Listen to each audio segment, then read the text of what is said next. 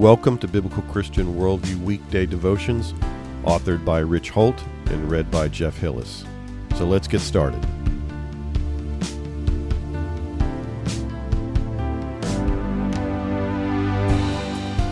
Take the veil away.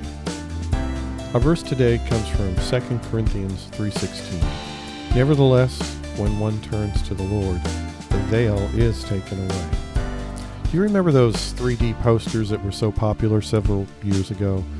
They were computer-generated images that at first glance looked like just a bunch of colors and shapes all jumbled up on the paper. But the trick to seeing the real image was to supposedly let your eyes go out of focus while staring at it, and then you would refocus your stare. The image would become clear and visible to you. Sometimes it worked rather well, and other times the image was a little less conspicuous. Now, can you remember reading the Bible and trying to understand what it said before you trusted Jesus as your Savior? Or what about since you became a believer, trying to figure out something on your own, apart from the Lord's guidance and direction? Our verse today is talking about the veil that blinds the unbeliever from understanding Jesus as the Savior, even of the Old Testament, and that keeps them from seeing God's glory in Christ. And we most certainly need God to remove the veil to enable us to see Jesus for who he is.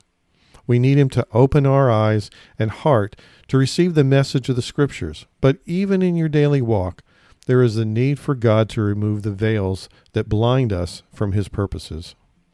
You might be struggling with a major decision in your life, but until you seek him and his purposes for you, the veil may keep you from seeing clearly what to do.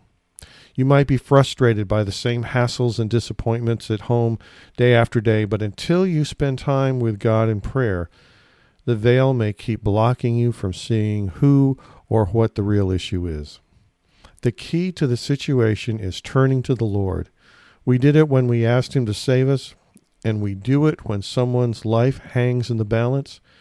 But do we walk around with veils over our eyes the remainder of the time? When we turn to him, the veil is taken away. So turn today and expect to see what he has there for you.